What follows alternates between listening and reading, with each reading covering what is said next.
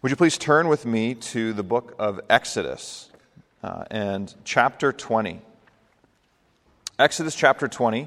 Those of you who are familiar with Exodus know, even before you turn there, that is the Ten Commandments. And about a year ago, Trinity Church Seattle, the church where I serve, we did a preaching series through the Ten Commandments, and it was incredibly life-giving and beautiful and clear and good to think about God's law and what it means for us. And I had the privilege of teaching from the very last one, the 10th commandment. So we're going to be spending our time thinking about the 10th commandment, which is Exodus 20, verse 17. But just for context, I'm going to read through from verses 1 to 17, the whole of the 10 commandments, so we get a flavor for what's going on.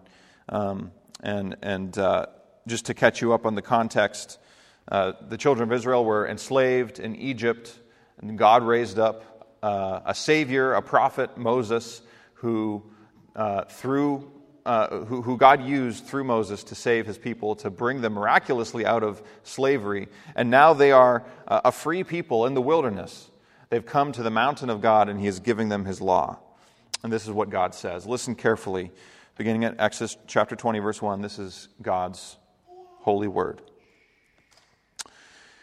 And God spoke all these words, saying, I am the Lord your God, who brought you out of the land of Egypt, out of the house of slavery. You shall have no other gods before me. You shall not make for yourself a carved image or any likeness of anything that is in heaven above, or that is in the earth beneath, or that is in the water under the earth. You shall not bow down to them or serve them, for I, the Lord your God, am a jealous God, visiting the iniquity of the fathers on the children to the third and fourth generation of those who hate me, but showing steadfast love to thousands of those who love me and keep my commandments. You shall not take the name of the Lord your God in vain, for the Lord will not hold him guiltless who takes his name in vain. Remember the Sabbath day to keep it holy. 6 days you shall labor and do all your work, but the seventh day is a Sabbath to the Lord your God. On it you shall not do any work, you or your son or your daughter or your male servant or your female servant or your livestock or the sojourner who is within your gates. For in 6 days the Lord made the heaven and earth, the sea and all that is in them, and rested on the seventh day. Therefore the Lord blessed the Sabbath day and made it holy. Honor your father and your mother, that your days may be long in the land that the Lord your God is giving you. You shall not murder. You shall not commit adultery. You shall not steal. You shall not bear false witness against your neighbor. You shall not covet your neighbor's house. You shall not covet your neighbor's wife, or his male servant, or his female servant, or his ox, or his donkey, or anything that is your neighbor's. Amen. Let's pray. Our God, as we spend time in your word now, would you bless us, grant to us understanding, grant to us life according to your word, according to your holy and perfect law. In Jesus' name, amen. Maybe you remember the famous atheist who died a few years ago, Christopher Hitchens. He was not a fan of the Ten Commandments. He wrote in a Vanity Fair article about the Ten Commandments and basically just trying to tear them to shreds. And he said this about the 10th commandment. He said that it is continual celestial wiretapping of private thoughts, sinister and despotic, in that it cannot be obeyed and thus makes sinners even of quite thoughtful people. You see, apparently, it's reasonable to make rules for behavior and maybe even speech in the right context, but laws for our private desires, to Hitchens at least, is a ridiculous overstep. So it brings up the question, do we really need someone to tell us what we can and cannot want? Well, I think the answer is yes. I think we all know that it's yes. I think it's obvious that it's yes. Think of it this way. Parents, you know instinctively that you are ethically obligated to be a despotic dictator when it comes to the desires of your children. Okay, if your 3-year-old, this is a crazy example, but it proves the point. If your 3-year-old wakes you up at midnight and says that they want to walk to the mall parking lot and hang out there for the rest of the night in their pajamas, you don't just say, okay, honey, have a good time. That's not good parenting. It's not good parenting in that case to give your child what they want. That would actually be neglect, also known as child abuse. It's actually criminal sometimes to give your kid what they want. Because desire leads to choices that always have consequences. And those consequences, when the choice and the action flowing from the desire is sinful or unwise or immature, often brings death to others or to self. That means that discipling desire is one of the most important things that you can do, which is why God does that for us here. You see, the message of the 10th commandment, I think, is that God wants you to want more. Specifically, He wants you to want Him. He doesn't just want you to want things, He wants you to want Him. I want to look at that under 4 points today, 4 categories. Really answering 4 questions. Firstly, why we want what we want. Secondly, why God cares about what we want. Thirdly, why God sometimes gives you what you want. And fourth, why God sometimes doesn't give you what you want. All right? So we're going to go through those one by one. First of all, why we want what we want. The foundations for this command and other things that about our desires is the Bible's deeply robust and sophisticated view of humanity, of who we are, of what we are. And so in Christopher Hitchens' language, the way that this command makes sinners out of reasonable people is actually a hint at how perceptive the Bible actually is about you and me. So let's think for a minute about the anatomy of our desires, according to the Bible.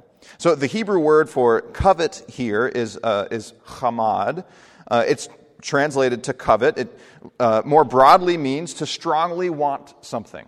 Or to see something, recognize the beauty and the richness of something, and then to desire it because it's so beautiful. It's something that will give you pleasure and goodness and fullness.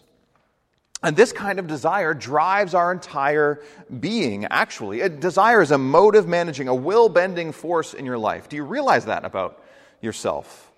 It's basic to who we are. And it's basic to the world that God made and then put us in. The first use of this word in the Old Testament, it comes in Genesis chapter 2, verse 9, where it's describing the creation that God made. It says, "Out of the ground the Lord God made to spring up every tree that is pleasant, that is chamad to the sight, and good for food." We could say that God made a bunch of stuff in the world that is worthy of being desired. God put us in a world full of good things and gave us the capacity to want them, and then said, bon appetit, enjoy this world that I have made.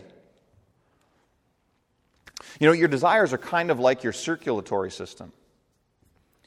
You have desires that seem to come up on a sort of fleeting basis. They're not very deep. They're just sort of desires to fill some need in the moment, like you want a cheeseburger or a hug or something. And maybe that's like the smaller blood vessels closer to your surface. But the reality is that those desires are connected with larger vessels that are a bit deeper under your skin, and all of those vessels are in a weaving system that connect to your heart. You see, we desire food in one sense because we get physically hungry, and that makes total sense. But that's not all. Because the physiological phenomenon of hunger is inseparable from the system of desires that drive us to want certain kinds of food for different and often deeper reasons. Hence, the category of comfort food. What is your comfort food? You know, for me, it's a piece of bread or toast lathered in peanut butter and jam. That's been comfort food since I was a kid. And that desire, it's not just for hunger satiation, though that's true. It's also for emotional satisfaction that comes from getting the food that I want and being in control of my environment, all those other things. So especially after a stressful day, or if I didn't get a lot of sleep last night, I love to make a peanut butter and jam piece of toast, and it's awesome.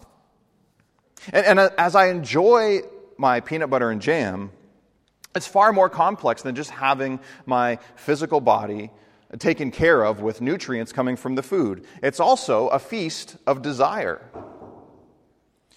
So the reality is that everything that you do and that you say, that you think and that you want and believe are fed by the arteries of your desire. The first thing that you do when you get up in the morning, the things that you do seemingly without thinking are fed by this system of desires. And that way we're all of the time being mastered by what we want most. And so here's the point. When it comes to this commandment and your desires in general, you cannot fix sinful desires by trying really hard not to want them, by simply denying them or trying to cut them off. It does you no good to try to turn yourself into a passionless, indifferent, purely rational creature or something like that. That's not how God made you. Realize that about yourself. That's not how God made you, and it's not going to work if that's what you try to do. Trying really hard to deny desire is like trying to deny intellectually that you have a brain. It's kind of self-defeating. You can't just turn that off. So as we go on, it's much more true to the fact to think about it like this. Obeying this command is not a matter of just not wanting stuff anymore. It's actually a matter of resetting the heartbeat of your desires so that you want God first, and that everything else, maybe that you're even already desiring, flows from that. On the flip side, we covet whenever we don't begin with God first in our desires. We covet when it's something else that we're desiring instead of Him. And that leads to all other kinds of problems that we'll get into. That leads us to the second point, why God cares about what we want. That's inherent in Christopher Hitchens' assessment, isn't it? Why should God care so much about what we want? Well, the simple answer is because when we don't desire properly, it's sin. We're breaking the commandment of our Creator. And it goes deeply, actually, within the fabric of the Ten Commandments. The 10th commandment and the first commandment are actually very closely connected. The first commandment is that you shall have no other gods before me. And it looks at our sin through the perspective of our heart's worship. The 10th commandment is very closely related to that, maybe the other side of the same coin, where it looks at our sin through the perspective of our heart's desire. Every time that we're desiring anything more than God, we're cheating ourselves and worshiping something that is not going to satisfy. And it's clear in the examples that are given, these are not bad things. Your neighbor's house, your neighbor's wife, male servant, female servant, there's no indication that these are bad or flawed or sinful things. In fact, every person and animal and thing listed here are blessings that the children of Israel were promised by God to experience in the promised land. And ironically, it's when they got those blessings, most of all, that led them into sin. The problem is not that there are things in the world that are too tempting, too good as it were, and that things are just too good and it makes us desire them wrongly. It's that we can't handle how good things are because we're too busy trying to satiate our ultimate hungers with the goodness of the world rather than desiring God most of all. So what does this look like? What does it look like for us? Well, I kind of came up with 3 categories related to other biblical teaching about where our coveting comes from, where our sinful desire comes from. And the first one is from self-righteousness. What does it look like to covet from self-righteousness? I think self-righteously we can tell ourselves that I deserve that. I'm good. I'm a good person. I am worthy enough to deserve that thing that I want. And we make a judgment call there, not based on Scripture, but by a standard that has benefited us, however we've constructed it in our minds. And so we say, I deserve that. I deserve that thing. Hey, God, I deserve that. That's what we do. And we can even do Maybe we could call it inverse coveting, where we show off or exploit the stuff that we already have, tempting others to covet, in order to feed a self-righteous narrative that I have this thing that's really cool because I deserved it. And I'm so great. Look at me. Obviously, I deserve this thing that I have and that you want. Do you do this with your words? Do you, I'm sure to some degree you do, love it when others listen to you? We do this in a religious context too. The prayers that you think are really well crafted, the spiritual input that you have in conversations, as you're speaking, you're feeling for yourself, man, this is really, really great what I'm saying right now. And you're hoping that everyone else is listening to you, coming to the same conclusion. And so how scary is it, the thought that someone might actually pipe up and say, actually, you're wrong. Or actually, I have something better to say.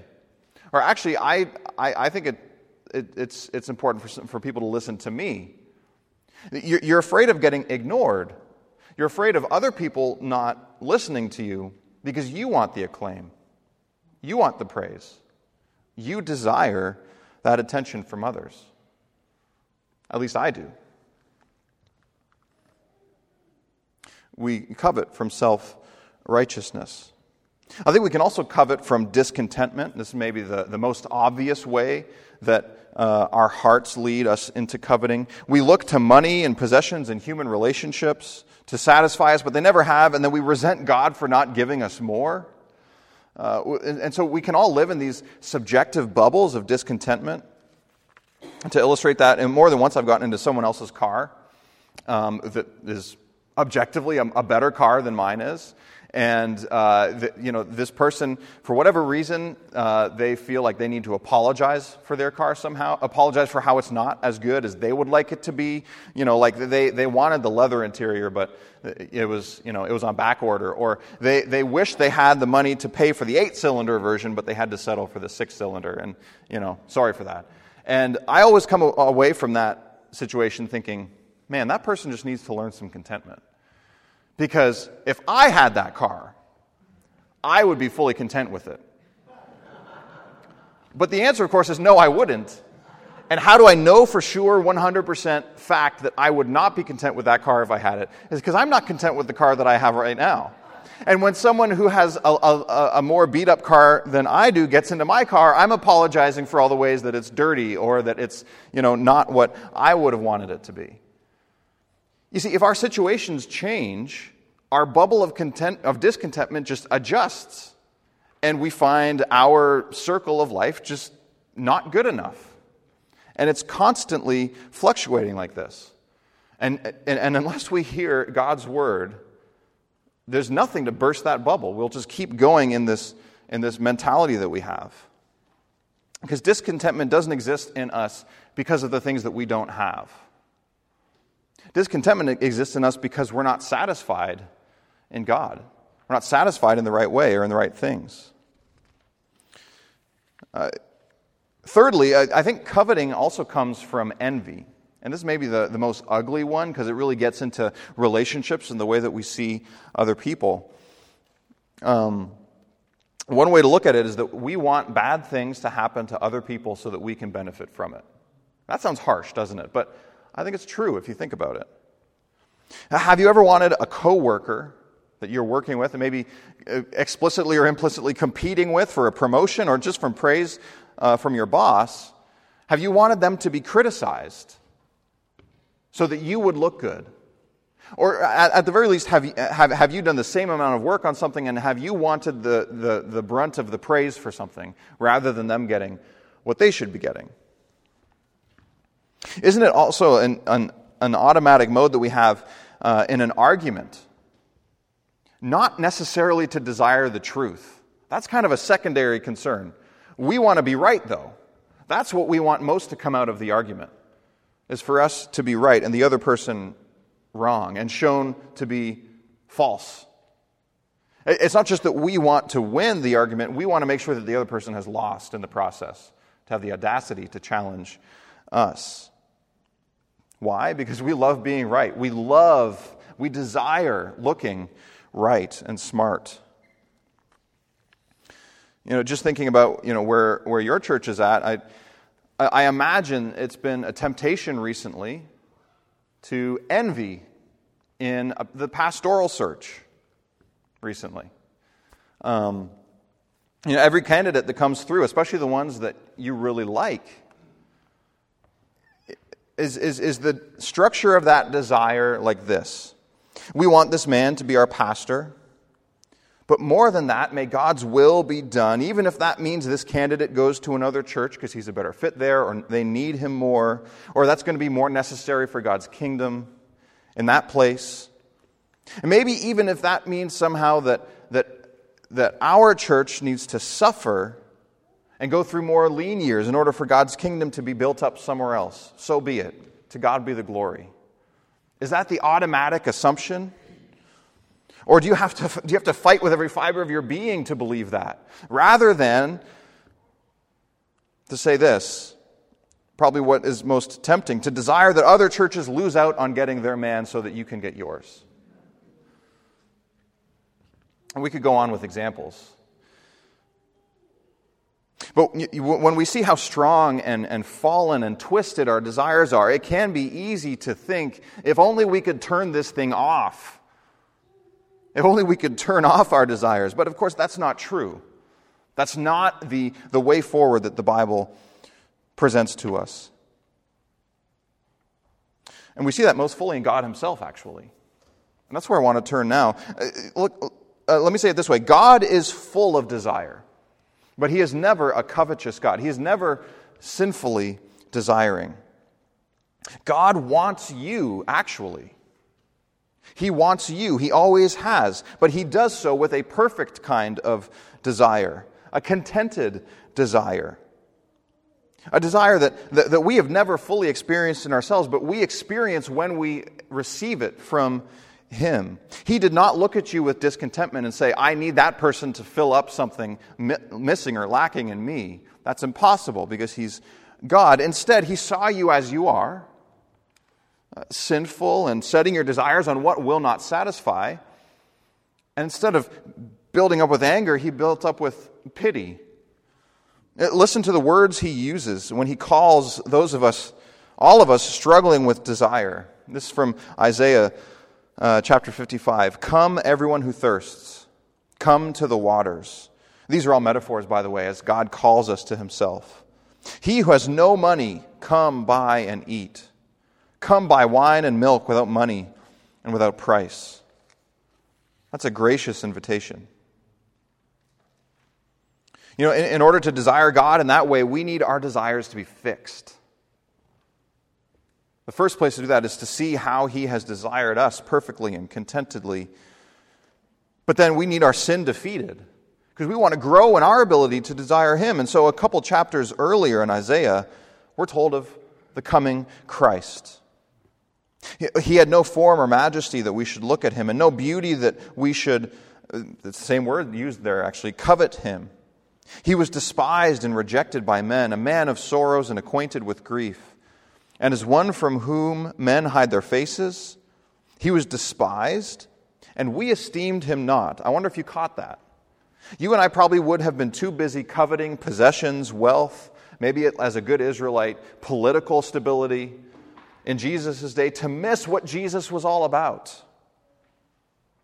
But in a sense, in the grand scheme of things, that didn't even matter for his mission, because regardless, Jesus is still able to fix our hearts, because as Isaiah goes on, he was pierced for our transgressions and crushed for our iniquities. Upon him was the chastisement that brought us peace.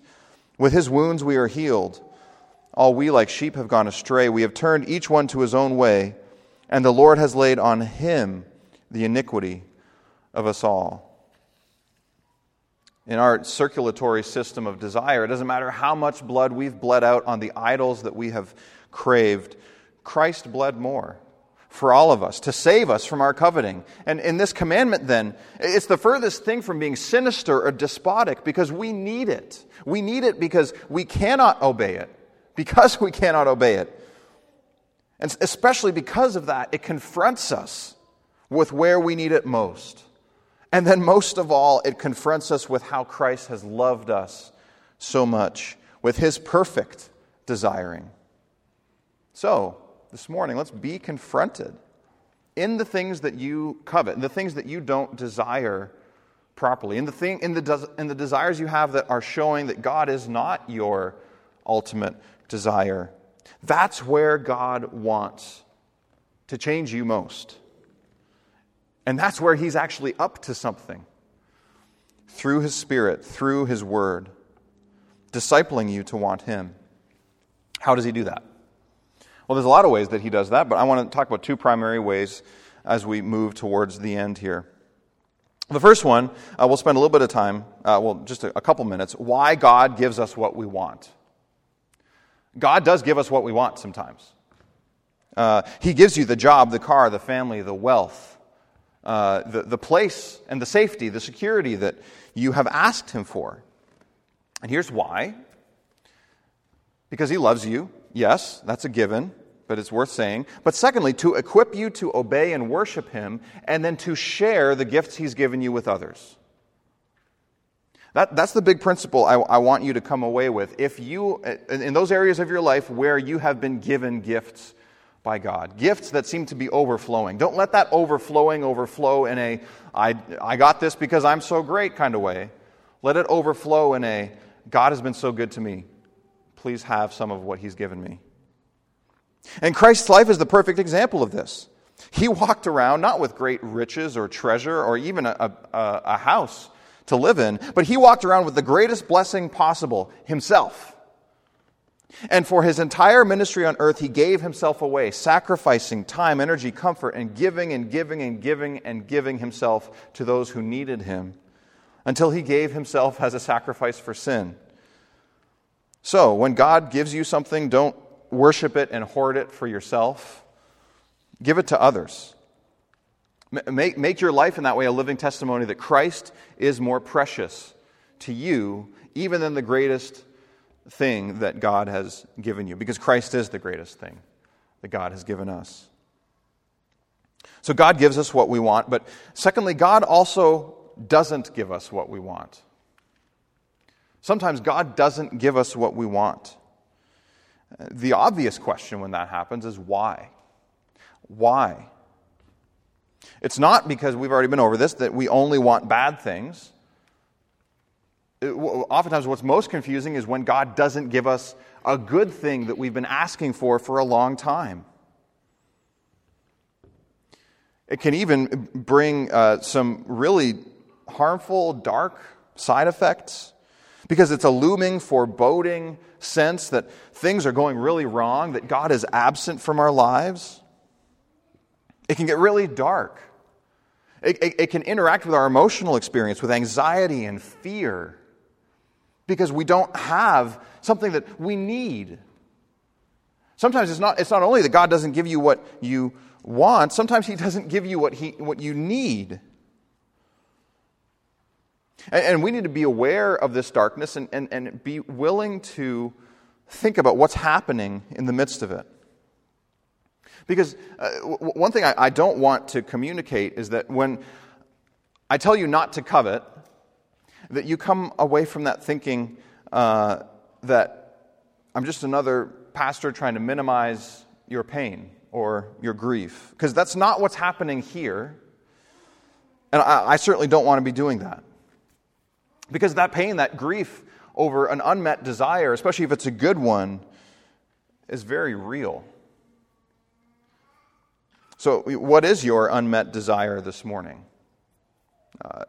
Have you been praying about a broken relationship with parents or children, and things get worse no matter how hard you try, no matter how long you wait, no matter how fervently you pray? Maybe there's a promotion that you think you should have gotten, and you actually did deserve it. You were the most worthy of advancing in your career, in your field, because of merit and hard work and expertise, but someone else got it. Maybe they didn't deserve it. Maybe they had a personal in with the boss, and that makes you feeling slighted, and what's it worth anyways? I'm sure some of you have chronic physical pain. I'm sure maybe even more of you have emotional pain and emotional illness, mental illness. These are the kinds of things that we pray every day for that God takes away, but then he doesn't. Why? How long, O Lord? Maybe you're in this season now, or you remember being in a season where you longed for marriage. You longed for that spouse who would be your companion, who would point you to Christ, who would be the Christian companion throughout life. Everyone else seems to be finding theirs so easily, but it's taking you so long. And where is this person? Does he or she even exist? And as you walk on in loneliness, you just have a scarred, broken heart. And maybe you've prayed and prayed and prayed for children, but your womb and your table and your home just seems more and more empty as the weeks and months and years go by. And how long, O Lord, is the cry? It seems like there's no answer, or at least the only answer is no. And I've gone through similar things in my life, but I don't know exactly what you're going through. I don't know what it's like to be you right now. No one else does. It's your experience, which is unique in and of itself, and that in and of itself can be isolating and crushing because there's no one else who understands, no one else who gets you in this pain that you have. But I want you to see that this command is not adding to that. There's actually some good news here for us. Commands are about actions, right? Practical steps. It's probably not going to be helpful for me if you're really experiencing pain or anxiety because of unmet desires to tell you a new way to think. That's probably not going to be helpful. But maybe here's two things you can do if that's where you are this morning. The first is pray. Keep praying. Prayer feels like a desert, and this is counterintuitive, but it's also really life-giving. Keep praying. Doubling down on that unmet desire and praying more for it, praying again.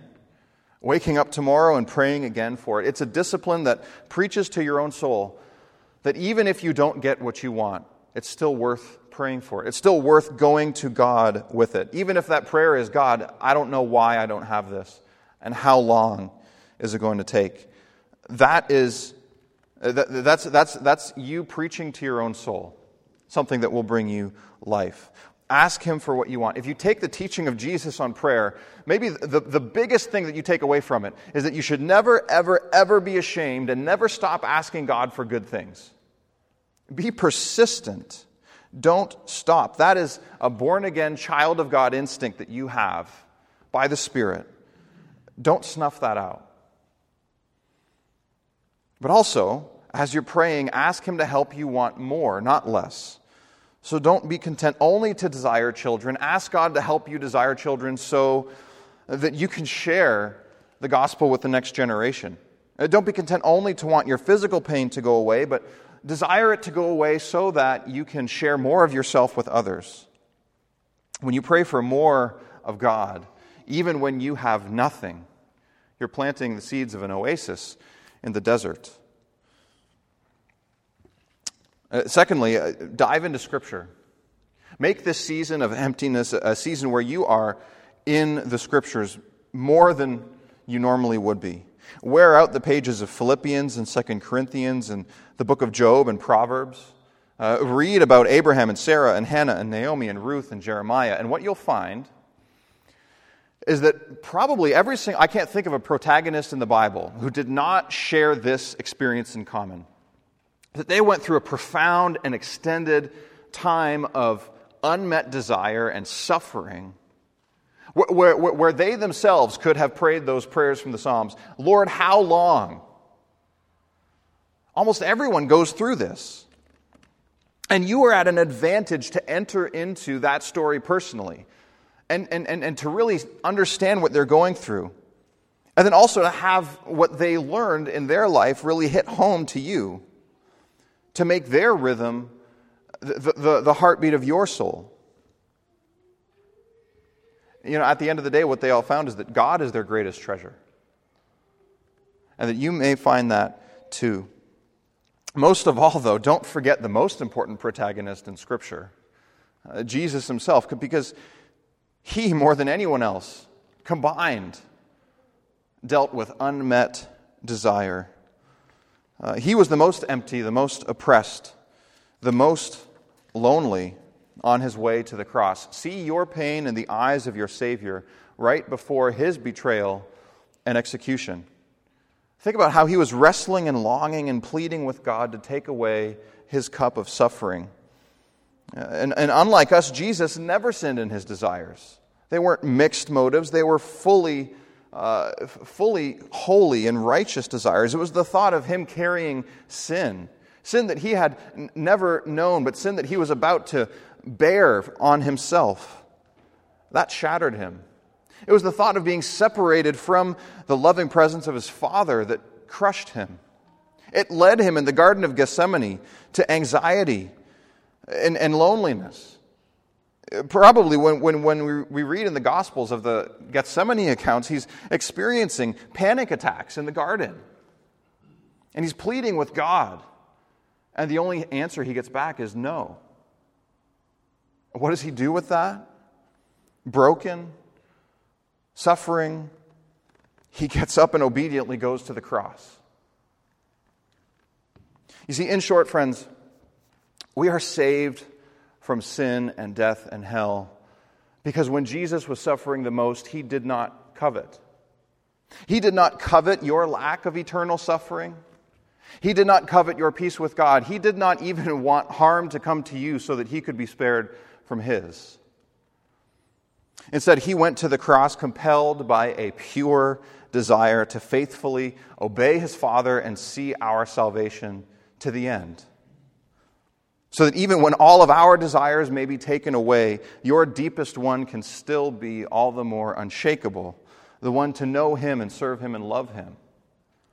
And out of love, he's calling you now, in your unmet desire, to carry a cross like his, to deny yourself, not to diminish your desire, not to destroy you, but in the end to fill it up to the full, just like his. That's our God, that's our Savior this morning. And even if your desires are not being met, you are actually in a great place to follow him. Amen. Let's pray. Our God, the way that you work in our lives providentially is so mysterious sometimes. And we thank you, first of all, that you give us words in Scripture to use when we are at our wits' end, when we don't have anything, and when all we have is how long, O Lord. We thank you that we can join with the saints from the past. We thank you that we can join even with Christ himself. And we thank you that as he joined with the saints from his past, he did so on his way to saving us and making us yours. And so, Lord God, would you please help us and disciple our desires, that we would not desire anything wrongly, that we would not desire anything sinfully, but that you would reset the heartbeat of our desires so that we would long for you more than anything else, and that we would want all kinds of good things so that we can share with others and glorify you. And we pray this in Christ's name. Amen.